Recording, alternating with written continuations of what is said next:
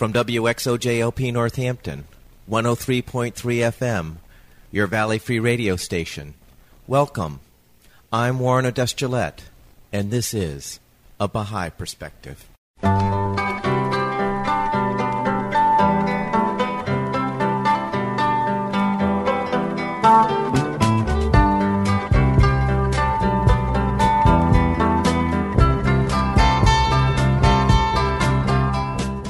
A Baha'i Perspective is a radio program presenting biographical interviews of people who have chosen the Baha'i faith as a way of life. Today, I'm playing a telephone interview with Lillie Abercrombie. Lillie is a 90-year-old woman who became a Baha'i in the 60s in the South as a result of her son becoming a Baha'i. She talks about the effects of segregation on the Baha'i community at that time. You can hear her son Rick in the background helping Lillie in the interview. I started the interview by asking Lillie where she grew up and what was it like growing up there. I was born in Honea Pass, South Carolina, which was a small town. And I was raised up in Greenville County. Well, it wasn't only in South Carolina, the South. It was very hard for people of color. Very, very hard. Especially if you had families and boys. Things have changed so much that I thought I'd never live to see. It's just amazing to me how things have changed. And, it was just bad for us, for the black people. You couldn't get a decent job. It was just hard. It was hard living. Lillie, when were you born? I was born May 24th, 1921. Be 90 years old next month. Can you describe for us what it was like in your neighborhood and your family and your religious upbringing? Well, my religious upbringing, we were members of the Baptist church. And the grandparents seen that you went to church and Sunday school every Sunday. That was a must. And we were even members of the Baptist church when we heard about the Baha'i faith.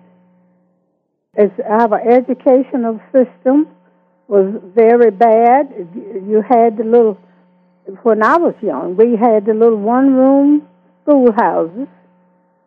And you probably had to walk a long distance to get there and back. And it was just hard. Obviously, you grew up in a very segregated environment. Did you yes, very segregated, very. And did you have any interaction with whites at all growing up? Well, growing up when we were small, I said like 6 and 7, and when we became 8 years old, I remember thinking the little white friends that we played with had moved away. I didn't know. When we got a certain age, we couldn't play together anymore. So from your perspective, you thought they moved away, but in actuality, they weren't allowed to play with you anymore. That's right. That's right. So growing up, when you went into middle school and high school, were you still in a one-room schoolhouse? No. When I got high school age, we had one black high school here in Greenville County, and that was Sterling High School. I went to Sterling High School. We had moved out of the country into the city, and I was able to go to the high school, but we only had one. Going back to your interaction with white folks, did you have any more interaction with white folks in middle school and high school? No. So it was completely segregated? Yes. So when was your first encounter with white folks then, after being a little kid? It was the Baha'is. And when was that, Lillie? Ricky, what year was that? 1960, what was you, 14 years old? You know, we had been taught to be very careful of what you said and what you did with white people, because we were taught they would take it and make something else out of it, and you could be in serious trouble. So we didn't even try to have any reaction with them. My grandfather, his mother was white, and his dad was a Blackfoot Indian, and his relatives, his white brothers, visited him, but they were grown-ups, you know, so we had no reaction with them. What did you do after high school? Well, after high school, you know, I had a job. I was a nanny for 3 white kids that I practically raised, and that was my job. In those days, you either was a cook or a nanny, or that was about it. And we had some teachers, you know, or a preacher. And that was about it for the jobs until later years. So it sounded like you actually did have some interaction with some white folks before you became a Baha'i, being a nanny for a white family. Yeah, but that was just one family. Yeah, and what was that like, Lillie? Well, now, they were very nice to me. They were very nice to me. The children loved me, and I loved them. And I practically raised them. But I wouldn't consider that as having a reaction, because I was a servant. So tell me about how you ran into the Baha'i faith. Well, my 14-year-old son, you know, I insisted that my children go to church on Sunday, Sunday school. Just one moment. How old were you? 15. You weren't 15 when you heard about the faith. You sure? He just reminded me. I thought he was about 14. He reminded me he was 15. Oh, there you go. And he went to a fireside. He's supposed to have been going to a birthday party, I think. And it turned out to be, well, it was a birthday party and a fireside. And it was a white doctor who was the speaker. And he was talking about religion and this and that, and my son was furious. He said it's prejudice and all the things they had done to black people. How could he try to tell some black people about God? But when he came home, and I don't think he said anything about it that night, but he was going back to have his say. And when he went back to a fireside, Eulalia Bobo was speaking. Who was that? Eulalia Bobo. She was a great Baha'i. She was the sister of Joe Louis, who they called the Brown Bomber. He was the champion boxing for a long time. And she was speaking. So he asked her these questions about the dead coming up and the flesh getting back on the bones and all these guys. He said she answered every question that he had, and it made sense. And he said, and it's the truth. I said, how do you know it's the truth? Because you don't read the Bible. And he said, I know the truth when I hear it. After he talked with her, it just put him at ease. And he just changed overnight. We didn't know what to think about it.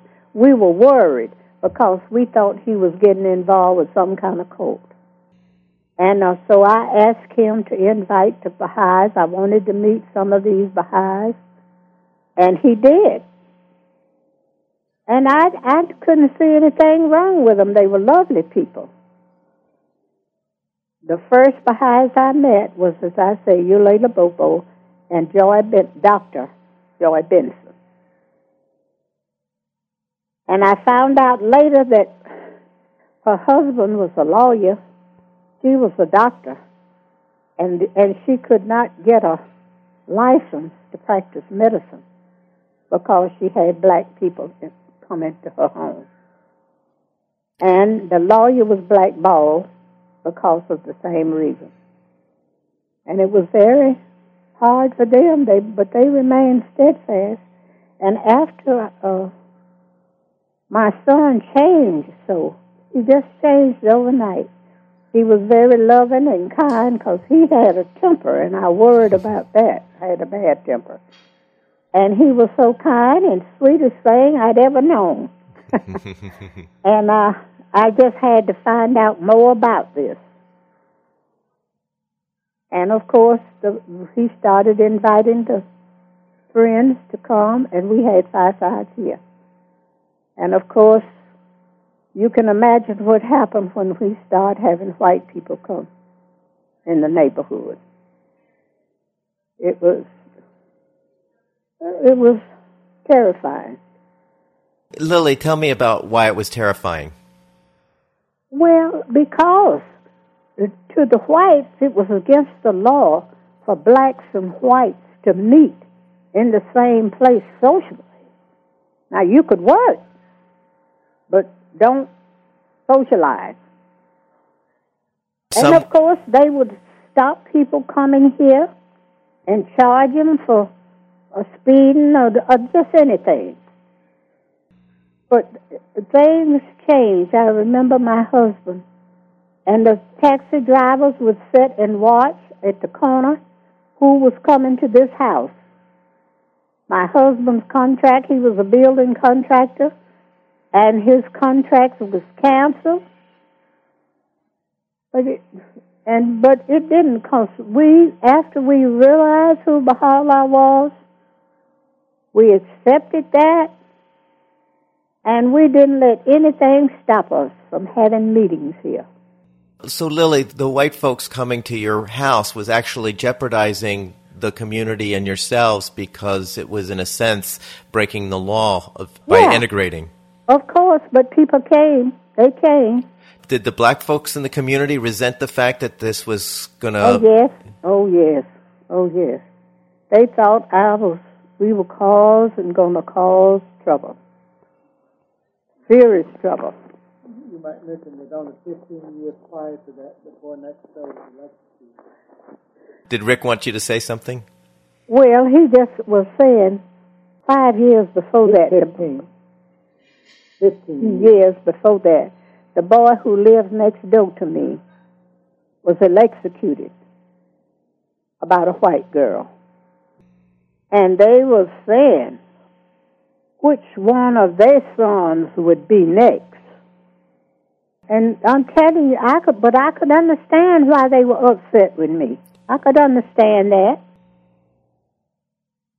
But we eventually won them over. So some of the neighbors started getting interested in what was happening at your house? Yeah. Mm-hmm. But at first there was all kind of rumors, you know. Like what? Like we were having wife swappings going on here, orgies going on. It was crazy. Yeah.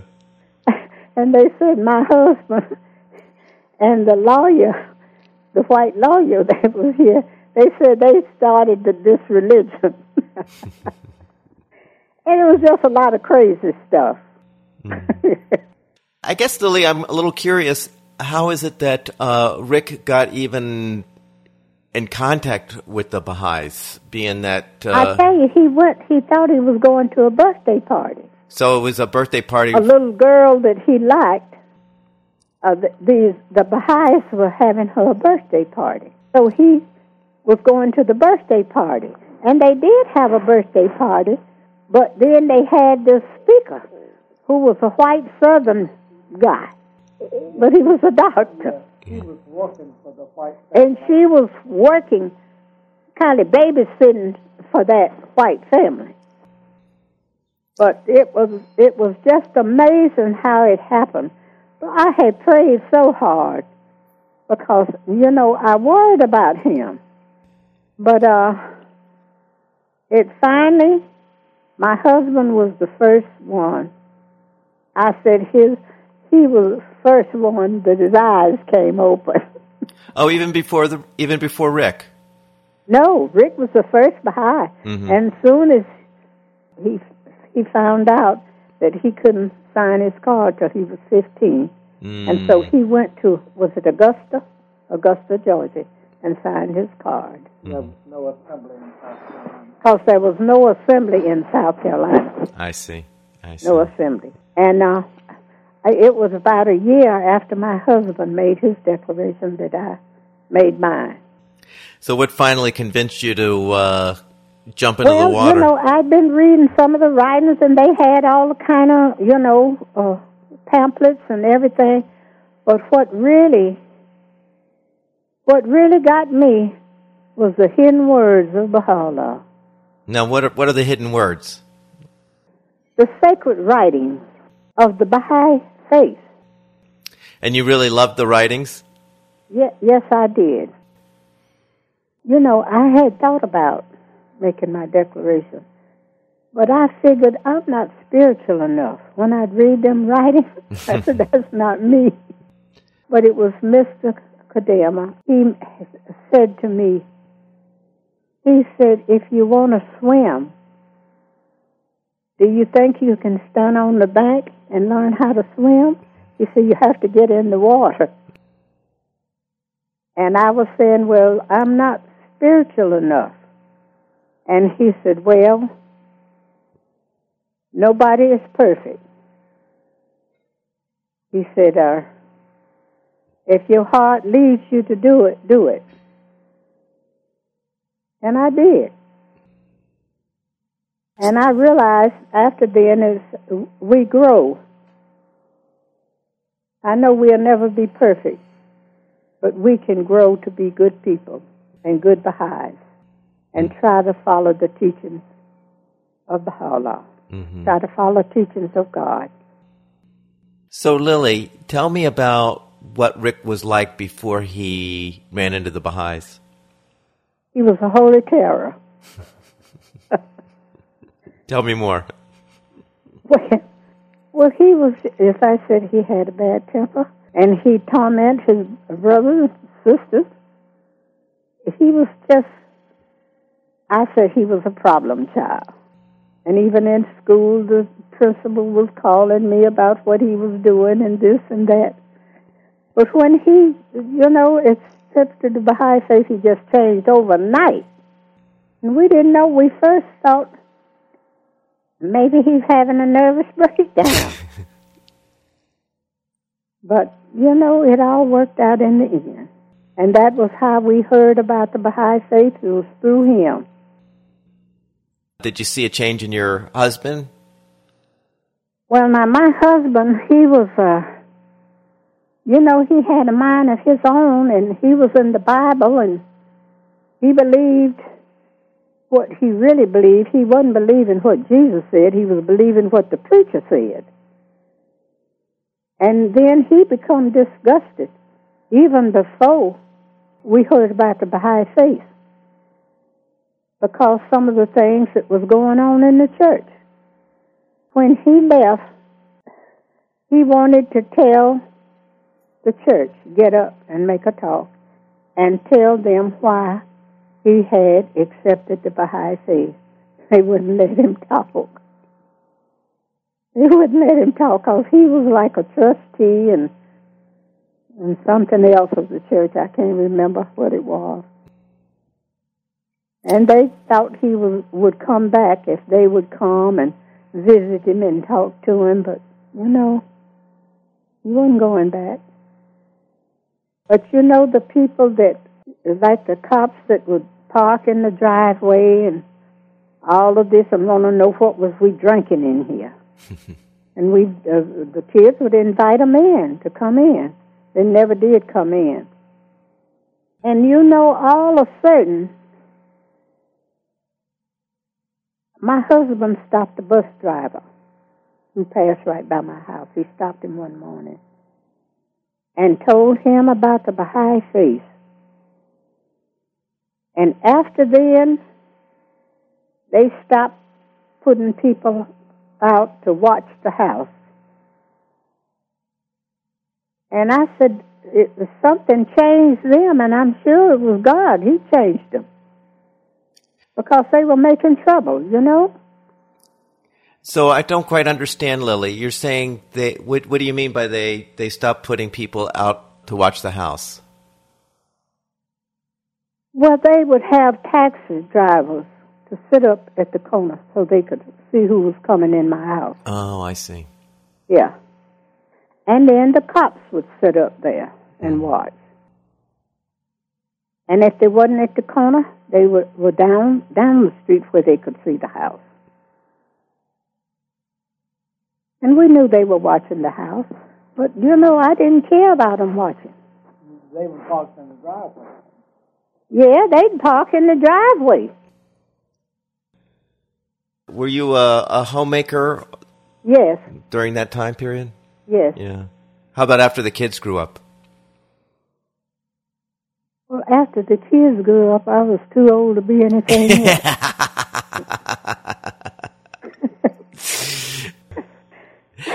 So Lillie, let me ask you this question. I guess I have a couple of other questions. I guess the first one is how would you say the Baha'i faith changed your life, the direction you were going in your life? Well, for one thing, when I recognized who Baha'i was, I didn't worry. I was more at ease, and I was always a good person. And I was kind, and I never did anything mean to anybody. I was kind to everybody because I had love for God's creation, no matter who they was. But, you know, some people I couldn't get close to, but that don't mean that I didn't love them because they were God's creation.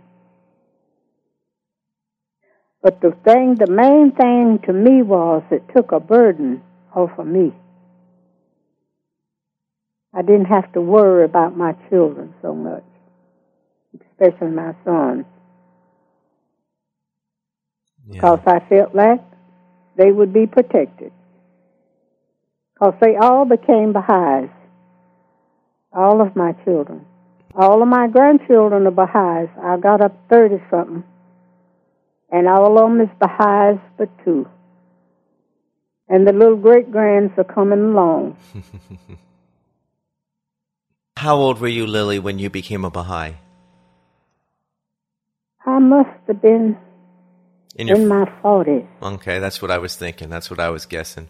I must have been in my 40s. Now, what was your parents' and siblings' reaction to you becoming a Baha'i? They were happy. They were very happy.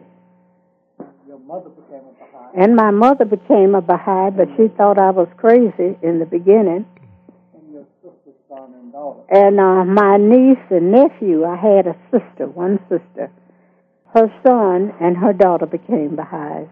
And he was 11 years old when my husband spoke at a fireside in Detroit, Michigan. And he asked after the fireside and everybody went home and everything, my sister said to my mother said to my sister, "Did you understand anything Charles was saying?" She said, "No," and nobody else understood it either. And my 11-year-old nephew, he said, "Mama, you and Biggie," called his grandmother Biggie. He said, "Mama, you and Biggie didn't understand what Uncle Charles said, what he was saying?" And they said, "No, nobody understood it." He said, "Well, I did." And when he was old enough, he came to Greenville to sign his car. Yeah, and he was just 11 years old, and he understood it. So what year, Lillie, did you become a Baha'i? It was it 62? 62. So this was in the height of the civil rights era. Oh, yeah. But you know, I had a chance to teach a lot of people that I was never seen before that traveled through here. I didn't do any marching, but I would feed them, and give them a place to sleep, and they'd be on their way the next day. They were on their way to Mississippi and Alabama, all down in there. So the Baha'i community was probably the only integrated social environment that existed in your area?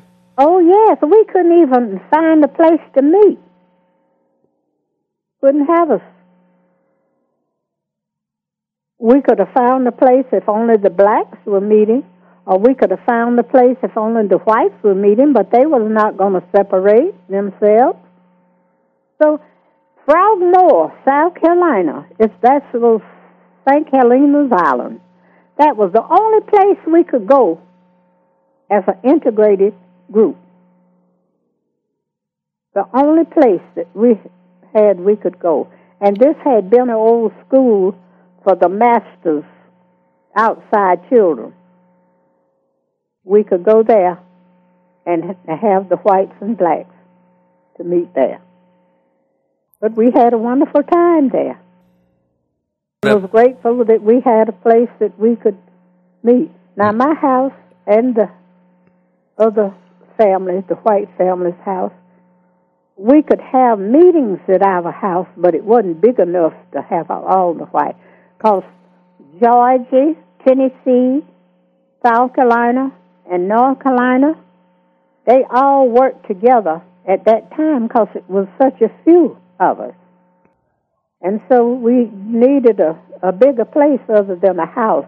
This was okay to have summer school committee meetings or winter school committee meetings or any committee meeting, but for us all together at one place, coming from different places, that was the only place that we could meet. Now, you referred to these meetings in which Baha'is talk about the Baha'i faith called firesides. Now, did white families or black families host these firesides, and when they did, were they integrated? Yes, they were integrated in the home. That's the reason they were giving us such a hard time, because they said we were breaking the law. And that was true whether you were in the white neighborhood or in the black neighborhood? That was true in both neighborhoods. The white families was getting in trouble, and the black families, because they were having white and black. I had white and black here. And the traveling teachers could spend the night here.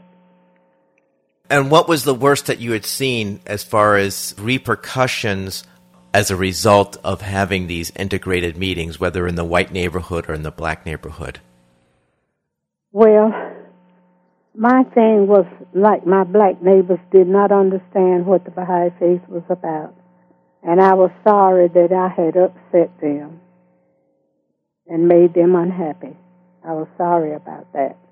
But I couldn't stop doing what I was doing because they didn't understand. And, of course, as I say, my husband, he got his contracts canceled, but he thought that was great. Because now he said he didn't have a job, so he could travel and teach.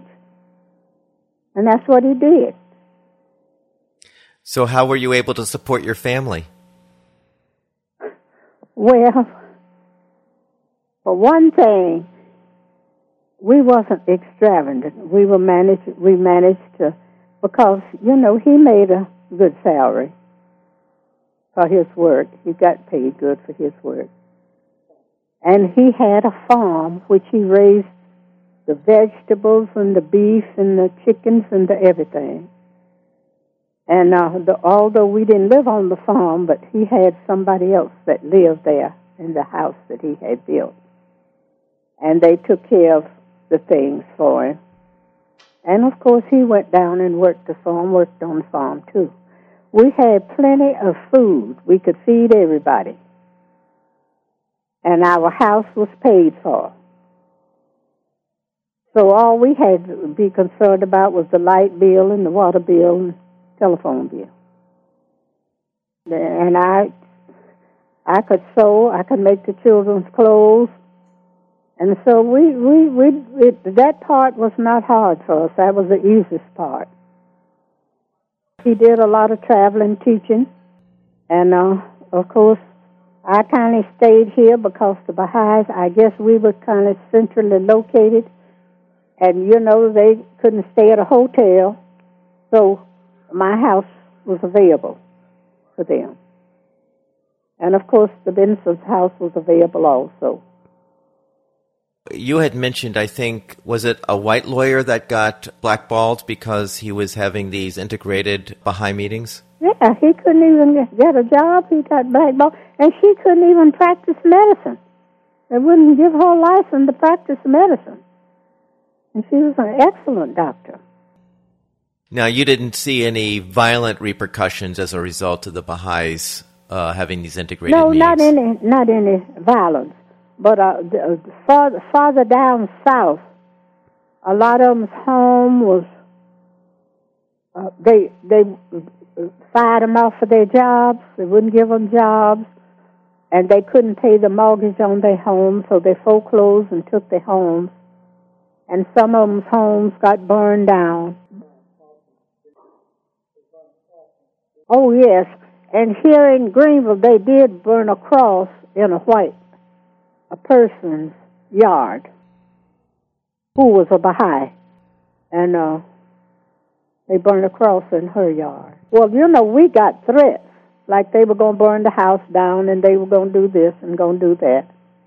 But they never did it. Now, when did you see things starting to change as far as these negative attitudes toward integration? Well, really, this just, what I've just explained to you, that went on for quite a while. But, you know, the Martin Luther King, all of that combined, there was a lot of, you know what that was like. But we wasn't trying to integrate. We were just trying to teach the faith. But I guess to some people, that's what we were doing, trying to have integration. But that wasn't it.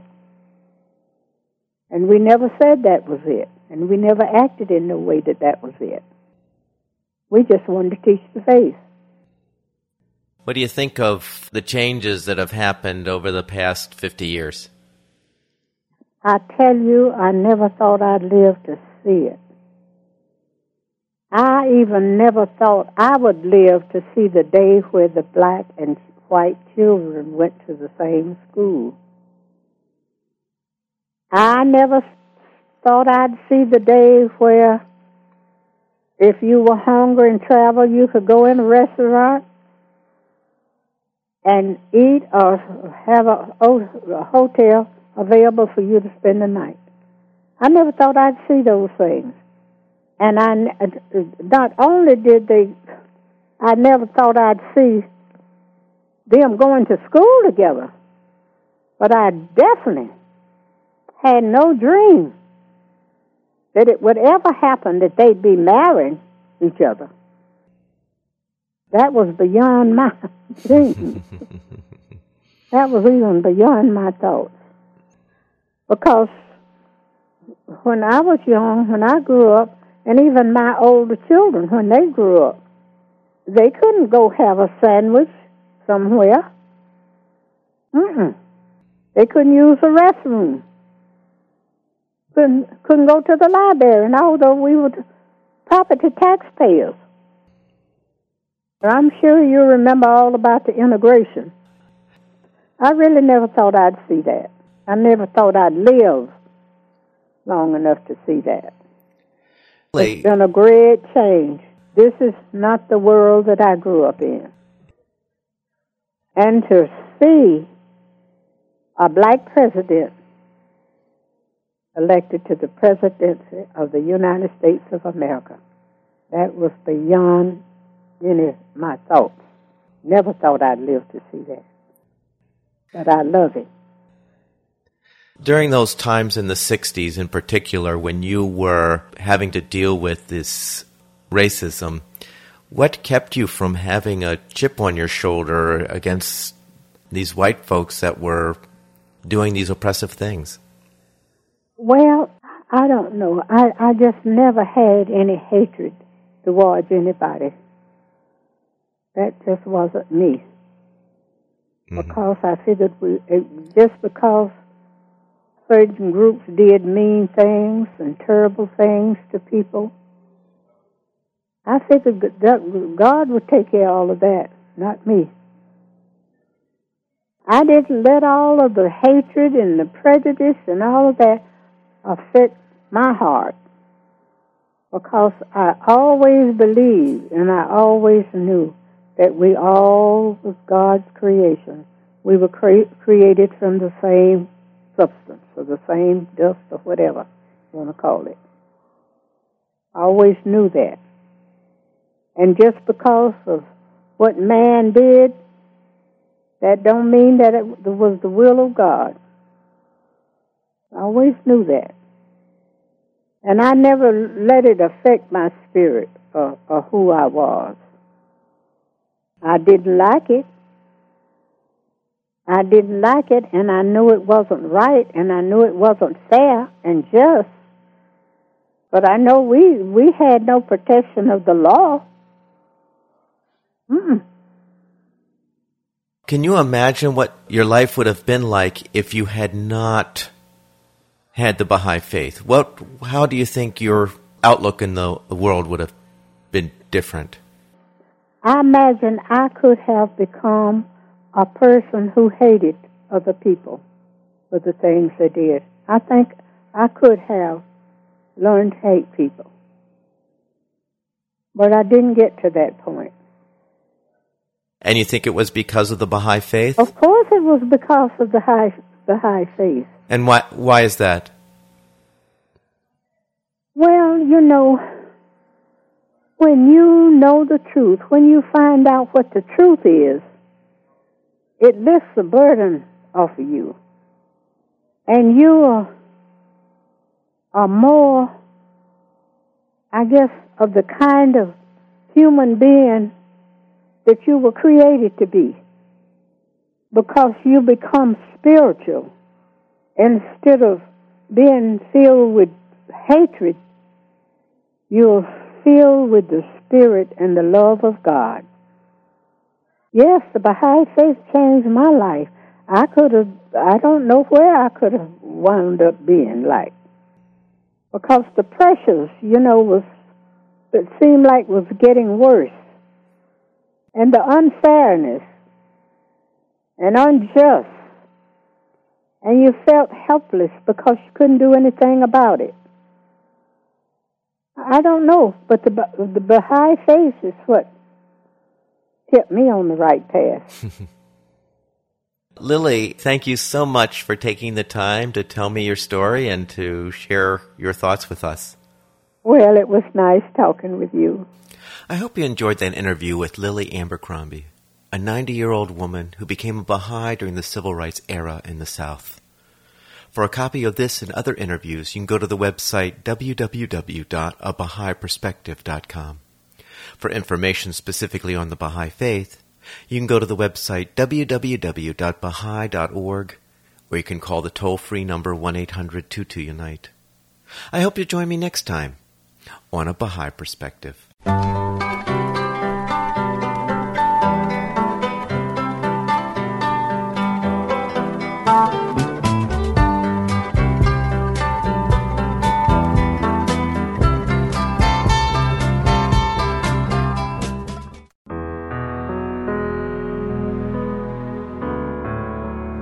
O children of men, know ye not why we created you all from the same dust, that no one should exalt himself over the other? Ponder at all times in your hearts how ye were created. Since we have created you all from one same substance, it is incumbent on you to be even as one soul, to walk with the same feet, eat with the same mouth, and dwell in the same land, that from your inmost being, by your deeds and actions, the signs of oneness and the essence of detachment may be made manifest, Such is my counsel to you, O concourse of light. Heed ye this counsel, that ye may obtain the fruit of holiness from the tree of wondrous glory.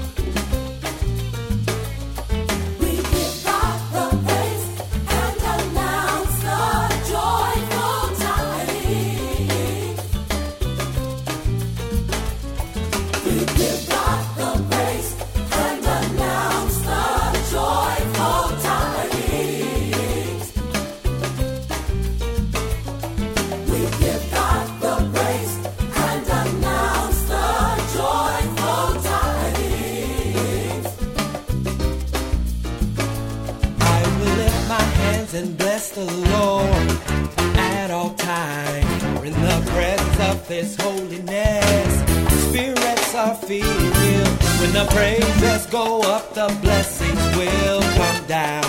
So with our praises we will dance and sing, and let you know our God is real. The praise and announce the joyful tidings. I know He's real. We give Him praise. We got the praise and announce the joyful tidings.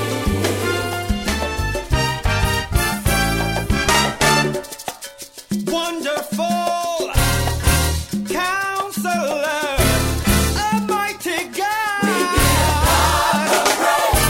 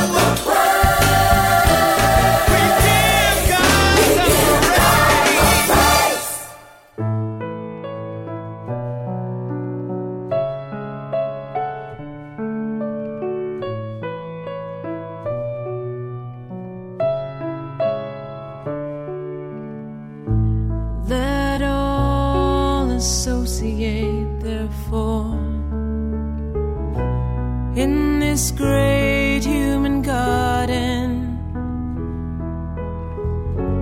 even as flowers grow and blend together side by side.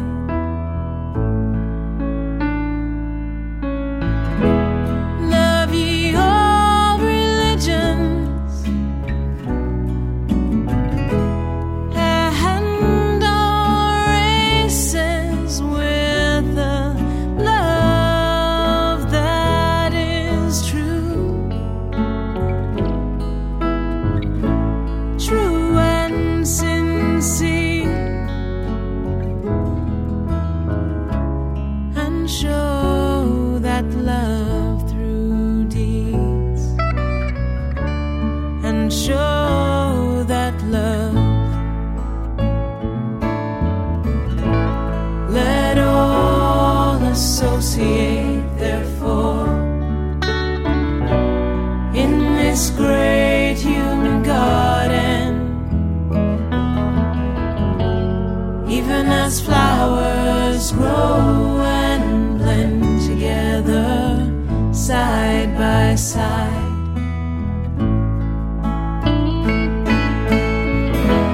The tongue of grandeur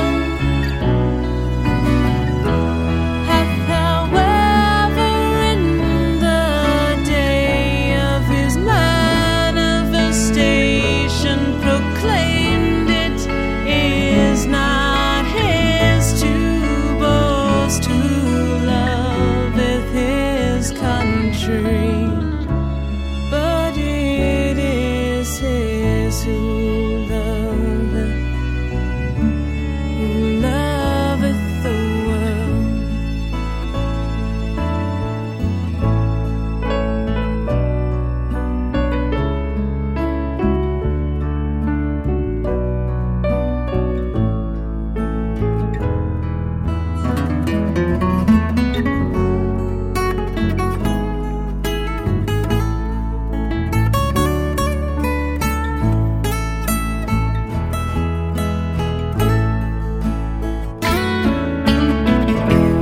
Love ye all religions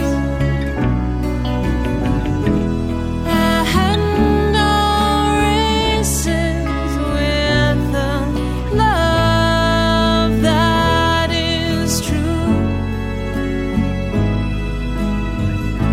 true and sincere,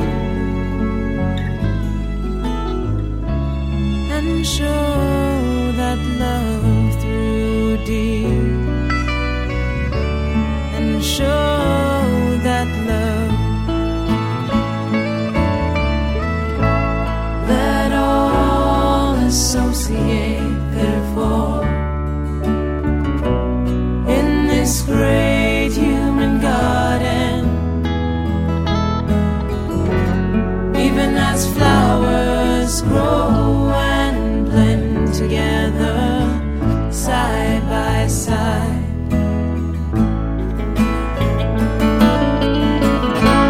Let all associate, therefore, in this great human garden, even as flowers grow and blend together side by side.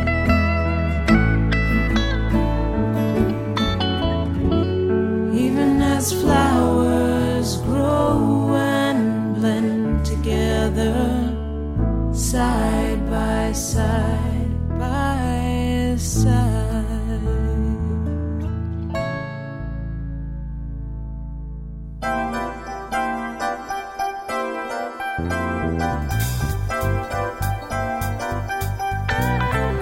Lift up your head. For ye you lift it up. Your birth, the King of glory shall come in. You know who is. Hey, hey. Lift up your head. Hey, and be.